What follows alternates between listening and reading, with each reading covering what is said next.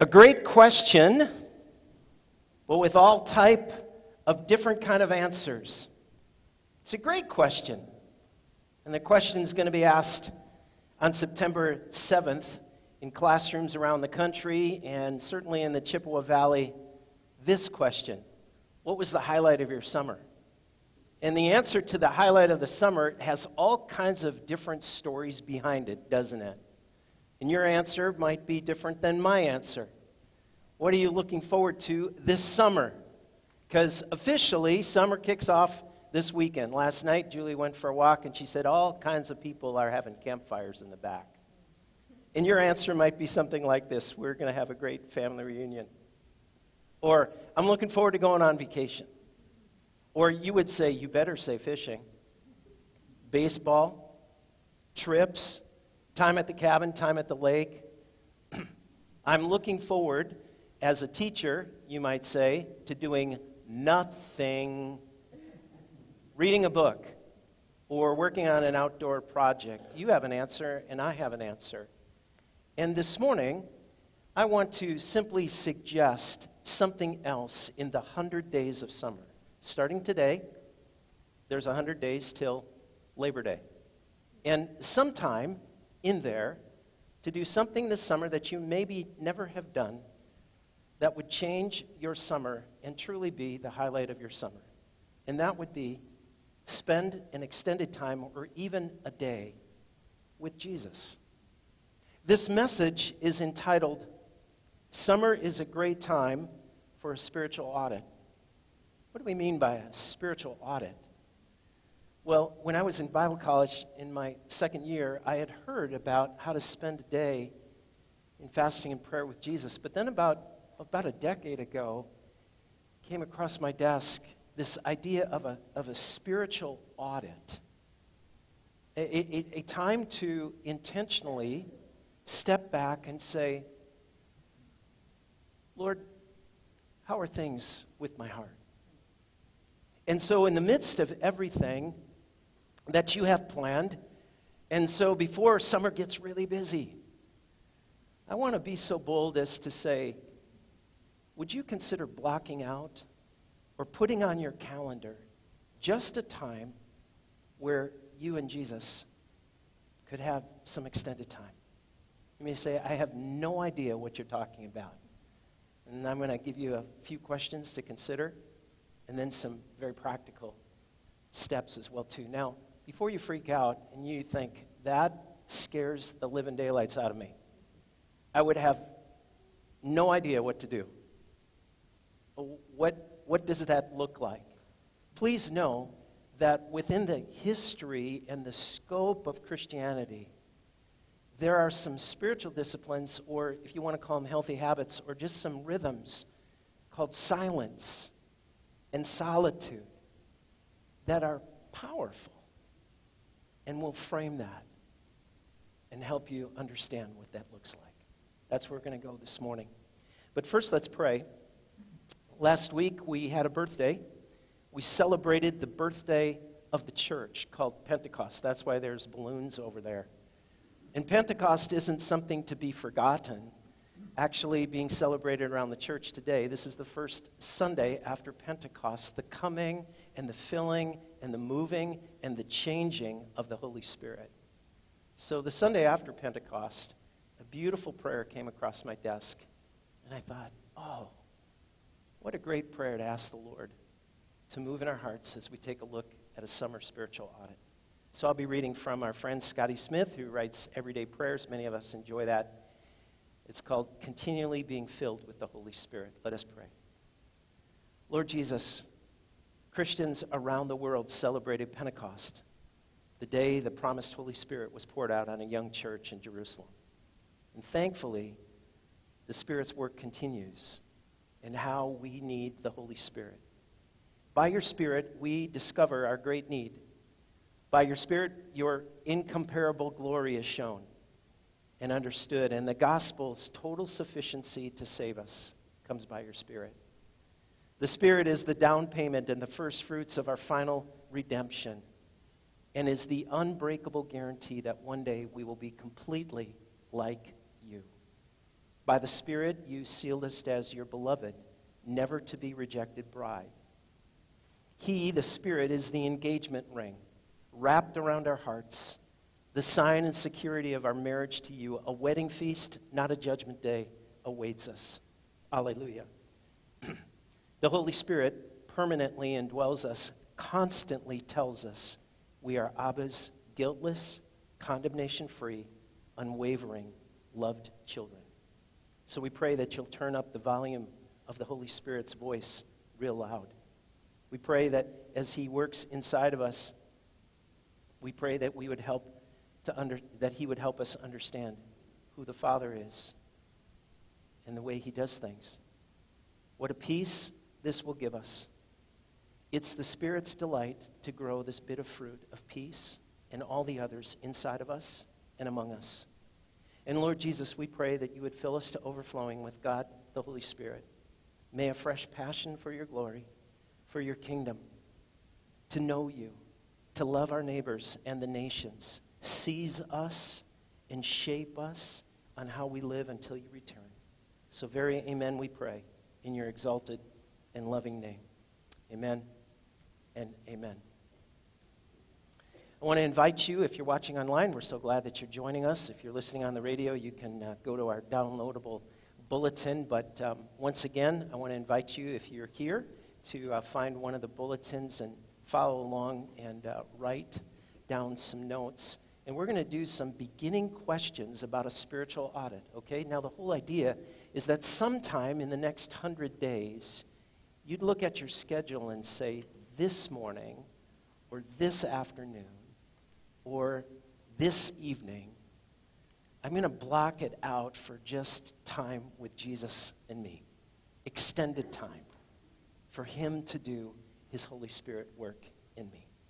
So we're going to take a look at what that means. So here are a couple just beginning questions to help us understand what that looks like about a spiritual audit. We're going to take a look at how this is framed also in the book of John as well too. Here's the first beginning question to ask.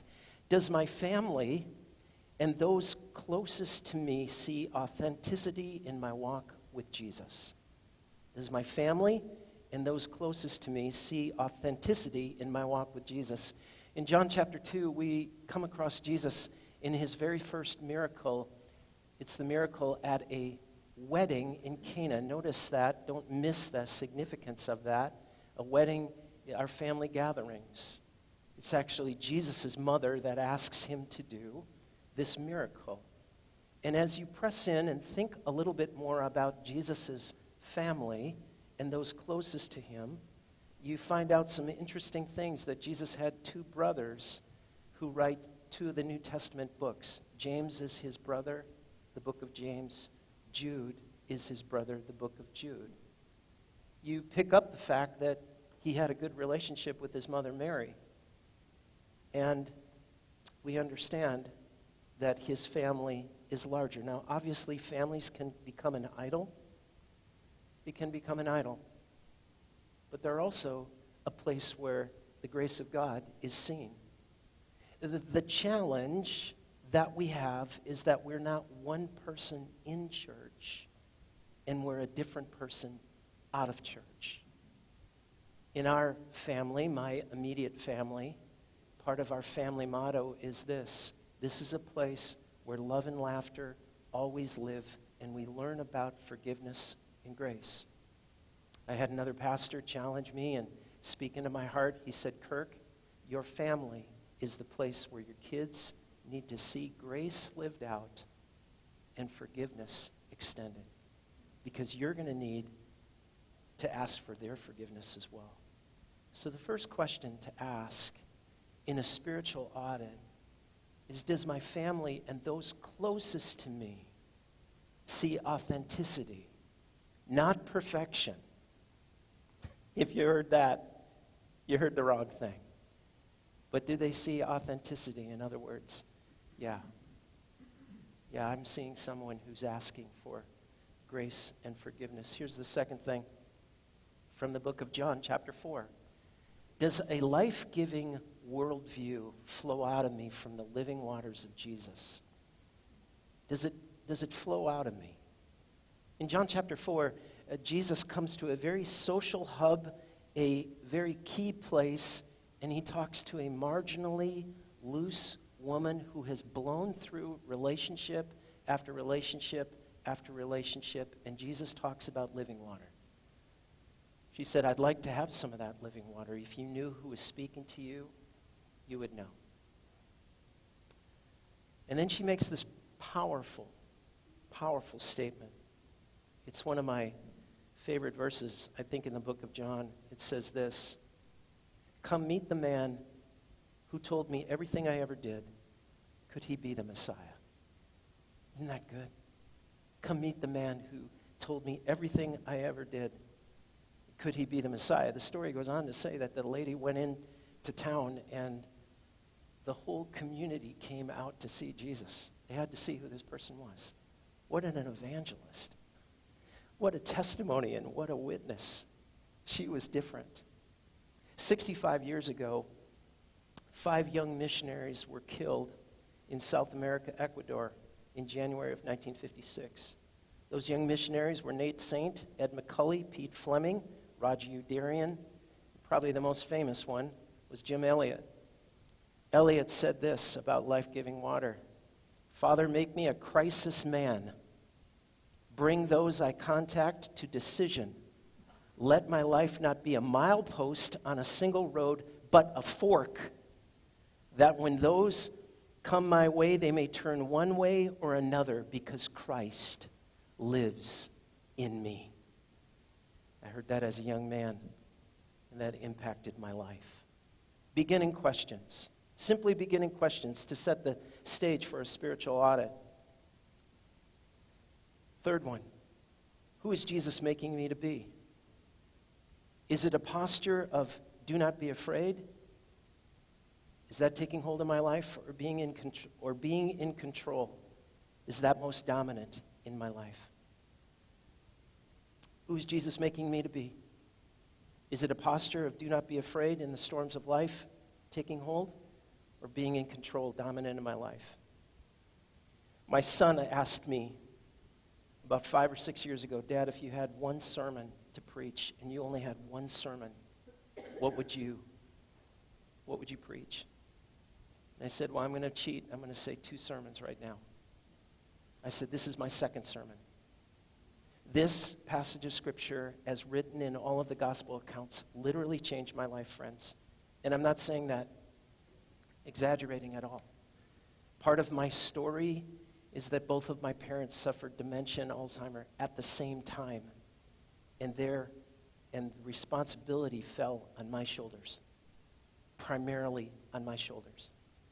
And I was overwhelmed with what had to be taken care of. My mom was a pack rat. She's not anymore. She's in heaven, so she's okay with that. And they had stuff. And I was literally overwhelmed, not knowing the next step. But these words changed my life. These words changed my life. Be of good cheer. It is I. Do not be afraid. I quoted those. I lived in those. I had those words tattooed on my heart. These men thought they were seeing a ghost. The word that Mark uses is phantasma. And Jesus says, be of good cheer. What creepy ghost says, be cheerful? Except for the one who says, ego eimi. It is I, Jehovah Rapha, the one who heals, Jehovah Jireh, the one who provides, Jehovah Sabaoth, the God who fights for you, Kirk. So my question for you, as we spend this time and as you look at your schedule and as you think about a summer spiritual audit, are you becoming one who is not afraid, who fears one? Or is your life dominated by wanting to be in control? And man alive, have we come through a time where things are out of control? Amen? Pretty relevant message. Finally, this. Am I becoming less religious and more gospel-focused in how I interact with others? John chapter 8. Am I becoming less religious and more and more gospel-focused in how I interact with others. This is a very famous passage of Scripture that a woman is caught in adultery, and those who bring her before Jesus say that our law says that we are to stone her. And Jesus makes this incredible prediction, incredible statement, and he says, those of you who are without sin, cast the first stone. And they were judging her on superiority. And Jesus came for people like that. And I want you to hear, repeated, again and again and again, rocks that are being dropped. Rocks that are being dropped. And Jesus said, where are your accusers? There are none. Then, go and sin no more. What is it like to be a gospel-focused person? The way you are is, one of the ways is, you know you're a forgiven sinner, is you can forgive. If you can't forgive, it's maybe because you've forgotten you're a forgiven sinner. What does it look like to be a gospel-focused person? Well, let me give you a powerful example that comes from literature. And if you're an English lit or a literature major, please understand I'm going to butcher this and shorten this just for time. One of the best gospel-focused, how the gospel changes people's life or confronts us, is found in a 19th century novel by Victor Hugo called Les Mis, or Les Miserables. It's a powerful story. It's a powerful story of a man who was thrown in a French prison for 19 years because he stole bread for his starving sister. For 5 years he was in prison, but for 14 more years he was in prison again because he kept trying to escape. So finally he's put on parole. And this prisoner 24601, has a name, and his name is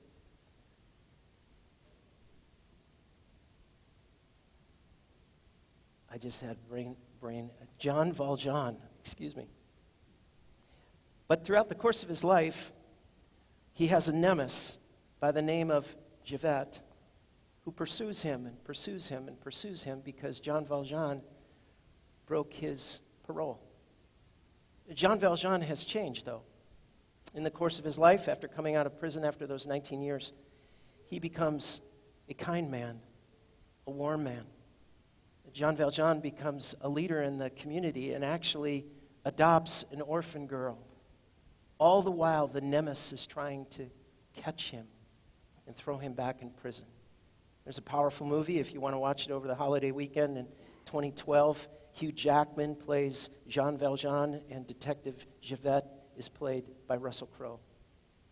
There's a climactic scene where Grace is exposed, and the pursuer now has the opportunity to kill the one who pursues him and chooses not to. Jean Valjean shows grace. And in the musical version, Russell Crowe as Javert sings these powerful words about the man who has shown him grace. Who is this man? What sort of devil to have me caught in a trap and chose to let me go free? It was his hour at last to put the seal on my faith, wipe out the past, and wash me clean of the slate. All it would take was the flick of his knife. Vengeance was his, and he gave me back my life. How can I allow this man to hold dominion over me? This desperate man whom I have hunted. He gave me my life. He gave me freedom. I should have perished by his hand. It was his right. It was his right to die as well. Instead, I live, but live in hell. And my thoughts fly far apart. Can this man be believed? Shall his sins be forgiven? Shall his crimes be reprived? And must I now begin to doubt who never doubted all these years? My heart is stone, and it trembles. The world I have known is lost in shadows. Is he from heaven or from hell? And does he know that granting my life today, this man has killed me? Even so, I am reaching, but I fall, and the stars are black and cold. And as I stare in the void of a world that cannot hold, I'll escape now from that world, from the world of Jean Valjean. There is nowhere I can turn. There is no way to go on. And he concludes his life. He would rather die than deal with the disorienting reality of grace. And so he jumps to his death. Death over grace. Control over the chaos of grace unleashed. We're gospel people. We're forgiven people. We're people who have been treated like we do not deserve because of the cross of Christ. So let's talk. What does it mean to spend a day with Jesus and all that? First of all, you want to be alone with Jesus. You want to be alone with Jesus. And these scriptures are printed in the bulletin. And Pastor Brian read this as a call to worship from Psalm 139. All the scriptures, these three scriptures that are there, are all from David, King David, but they all come at different places or categories in his life, if you will. The first one is a song of praise called Ascents. Psalm 32 is that of thanksgiving. And then Psalm 51 has been categorized as penitential or confession. So just listen to them. Psalm 139, the key word there, if you have your Bibles, is you turn and you circle the word know. Listen, you've searched me and you know me. You know when I sit and when I rise, and you perceive my thoughts from afar. You discern my going out and my lying down. You're familiar with all my ways. Before a word is on my tongue, Lord, you know it completely. And you hem me in behind and before, and you lay your hand upon me. Such knowledge is too wonderful for me and too lofty for me to attain. And don't miss this. The God of the universe wants to know you and have you know him. You're kidding. He became flesh and blood for us so that we might know him. Psalm 32 has this beautiful words. Psalm 32 said, "Blessed is the one whose transgressions are forgiven and whose sins are covered. Blessed is the one whose sin the Lord does not count against them, and whose spirit is no deceit. And when I kept silent, my bones wasted away through all my groaning all day long." Psalm 51 picks up on that as well too. I know I'm going quickly. Hope you can follow along. Psalm 51 says, "Have mercy on me, O God, according to your unfailing love, according to your great compassion, and blot out my transgressions, and wash me away from all my iniquities." Now, you might be thinking this morning, are you talking about meditation? Yes, I am, but let me differentiate something. Sometimes when we hear the word meditation, oftentimes it's used of emptying the mind with the purpose of ceasing or doing nothing. Think about that. Is that what the Bible talks about when it talks about meditating? Emptying the mind and ceasing to do nothing? No, it doesn't mean that. Christian meditation means this: filling the mind with the purpose of acting. Filling the mind with the purpose of acting or obedience, or the word that we use here at Bethesda, or is to eagerly respond. That's what it means when we meditate on the Word of God. This simple picture has been really helpful, and I'm sorry if you can't see the words, but here are the fingers. The pinky, the word there is we hear the Word of God. That's the first way that we hear the Word of God. And then the ring finger is we read the Word of God. We read it. The third is that we study it. Bible study, or a study Bible, or we dig in. The fourth one is we memorize it.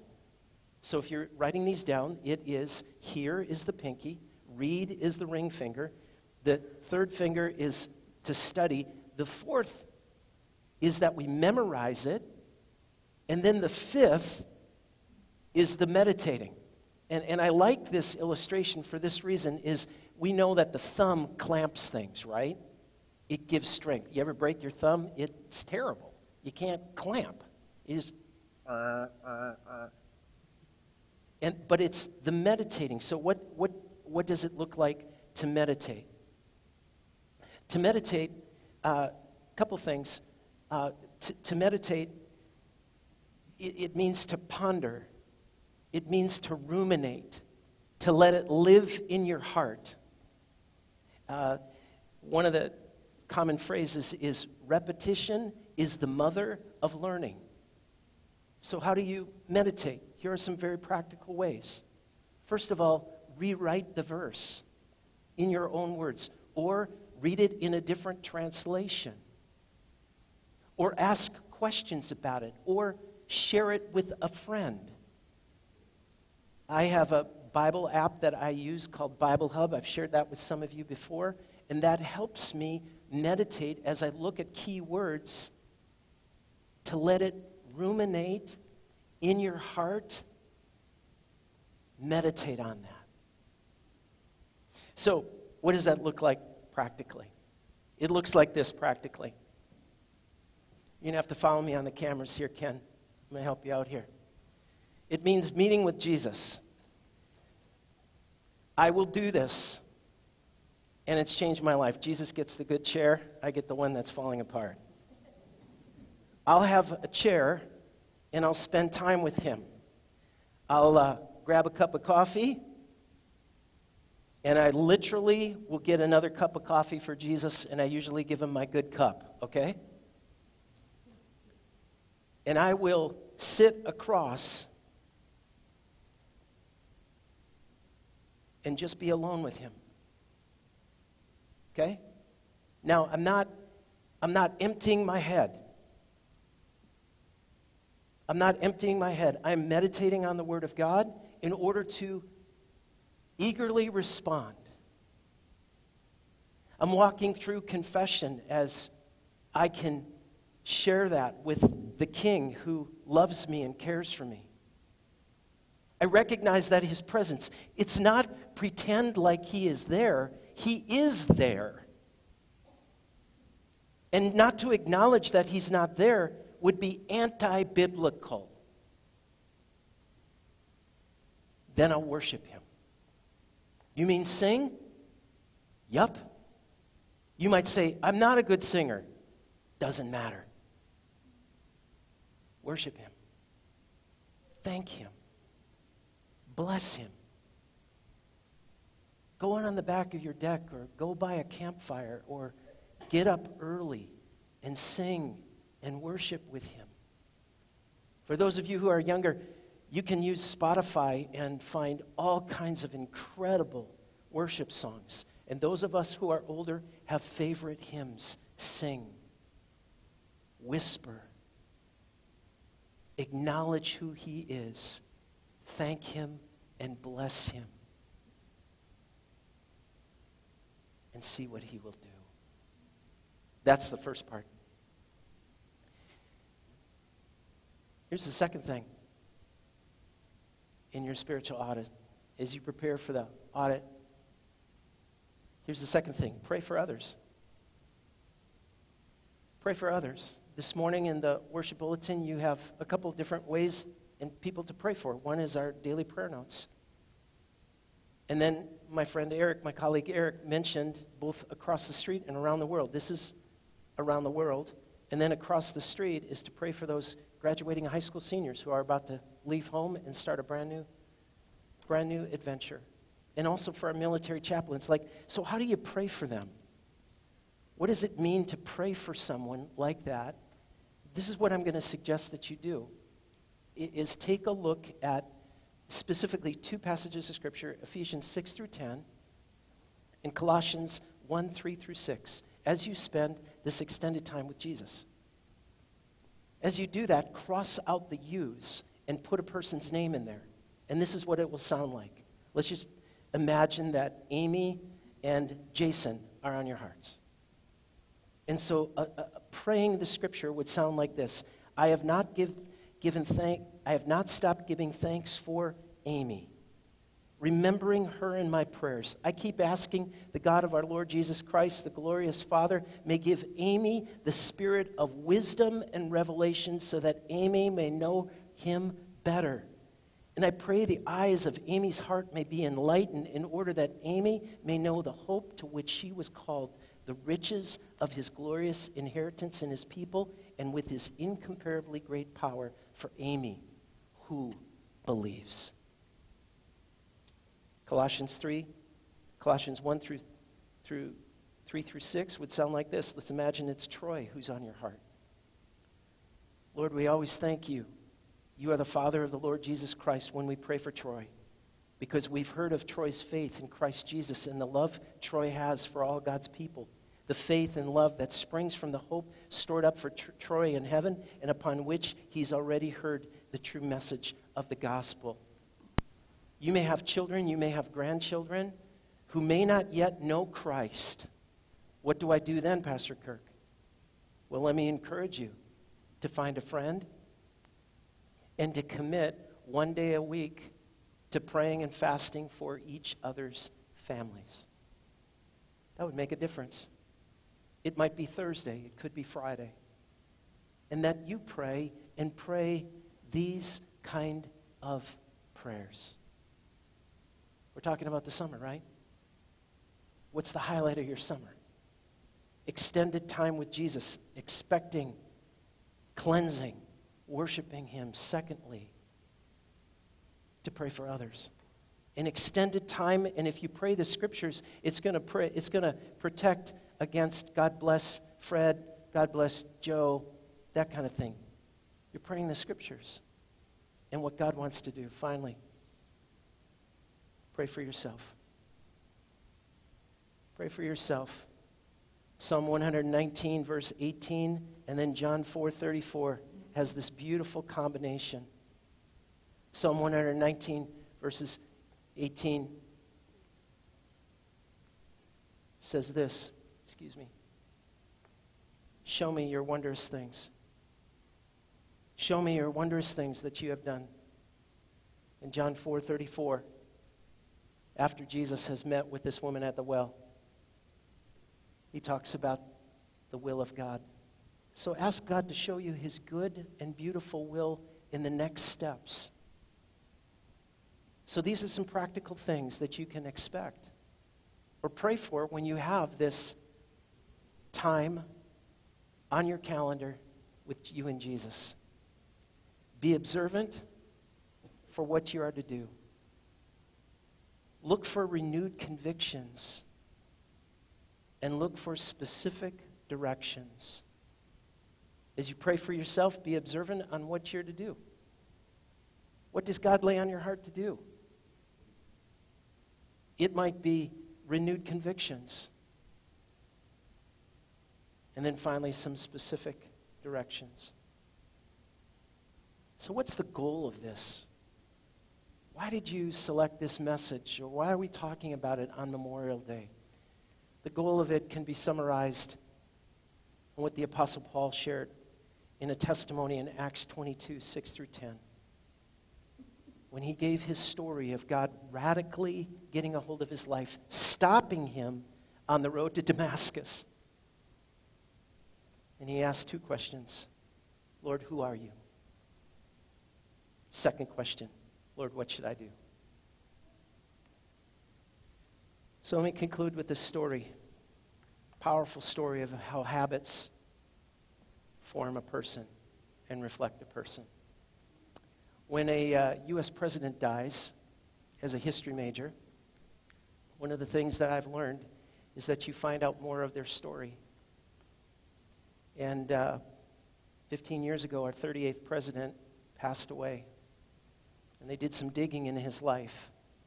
Our 38th president came at a time in the United States where we were very divided, where we were at war with one another in anger. And the country was on edge. President Gerald Ford came into office and only served for 2 years. And those 2 years were very tenuous in our country, in 1972 through 1974. 74 through 76.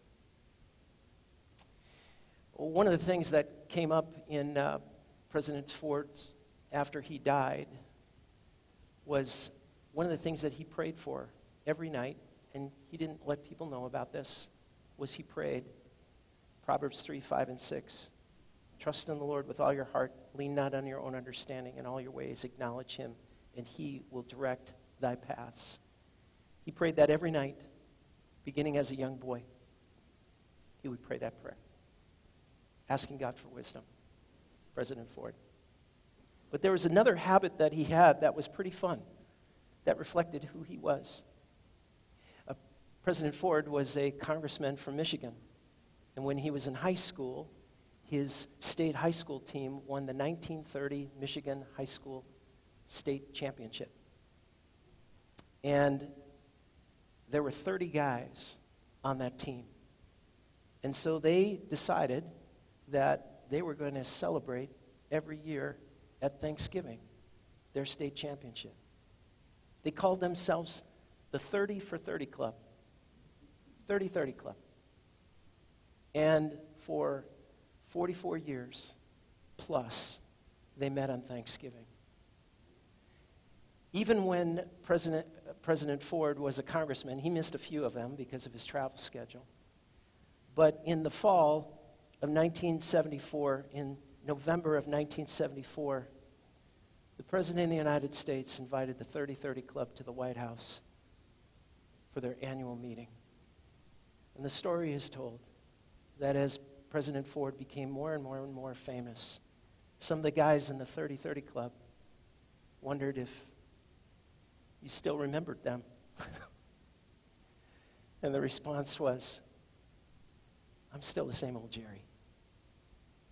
When he died, words like integrity and honesty and openness and work ethic were used. It was a habit that he had. It was something that he did. Not very flashy. It made press, obviously, when he's the president. But I thought to myself, man, wouldn't it have been fun to be a friend of Jerry's? And just kind of watch how God worked in his life. Watch and see what the Lord wants to do. When the two of you just sit down, it doesn't have to be flashy. It could be an hour and a half. It could be the day. It could be half the day. But I hope that you will take a look at your calendar, your planning, what you have coming up this summer. And before the busyness of the summer hits and it all gets filled, you'll grab a couple chairs, a couple coffee cups, and just spend this time developing a habit that will impact you. Let me pray. Heavenly Father, thank you that you want to meet us. You want to know us. And what's even more mind-boggling than that is we can know you. You've given us your word. You've given us the power of the Holy Spirit. You've given us this beautiful invitation, and we can know you. So as we are on the cusp of summer, I pray for these sisters and brothers in Christ, this church family known as Bethesda. And I pray that all over the Chippewa Valley in different ways and different options or whatever the case may be, your daughters and sons will just spend time in your presence, alone with you, expecting, worshiping, interceding, thanking, and praying. And you'll change us. Amen and amen.